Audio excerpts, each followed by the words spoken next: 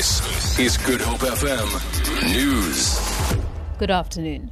The ANC says COSATU and the National Treasury must talk to resolve the current impasse over the new pension tax laws.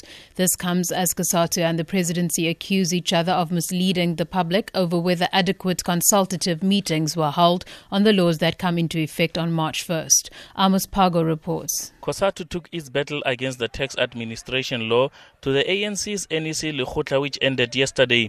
The party says it understands COSATU's opposition to the act to be mainly because of lack of adequate consultations.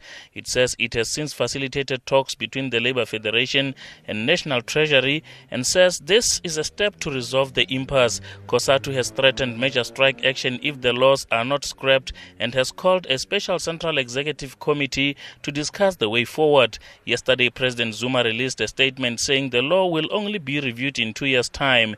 The new pension tax regime limits a third the lump sum workers can access and forces them to convert the rest to annuities accessed via a monthly allowance. Amos Power, SABC News, Pretoria.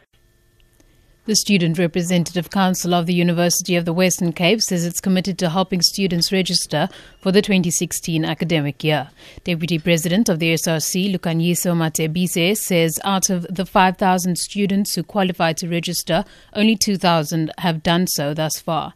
Matebise says the SRC is engaging with the university management to ensure that all students are able to register. She says they are also raising funds to help sustain students throughout the year. We do understand that even though we can get students registered and even though we can get students into the university to study, however, it doesn't take away the fact that they might not have food, they might not have study material. So we're trying to raise money to ensure that we do sustain those students throughout the year. Police Minister Nathi Nhleko has commended the horseback patrols carried out by the South African Police Service in some parts of the Western Cape as part of efforts to increase police visibility. Nhleko and the Acting National Police Commissioner, Khomotso Palane, are briefing Parliament's Police Oversight Committee on the back-to-basics approach of policing. Some aspects of the approach are heightened police visibility and the safety of police during crime-busting operations.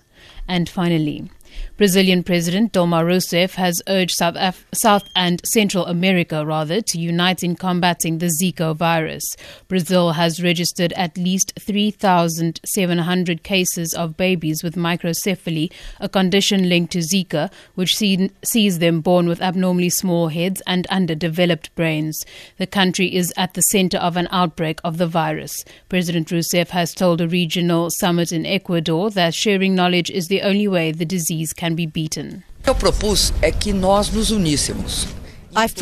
that we should come together around this battle. We are all aware and we will all make an effort and cooperate with technological and scientific research, but we know that the only way to cooperate at this time is by sharing knowledge about the best practices and the best technologies to fight this virus. For Good Hope FM News, I'm Danielle Buse.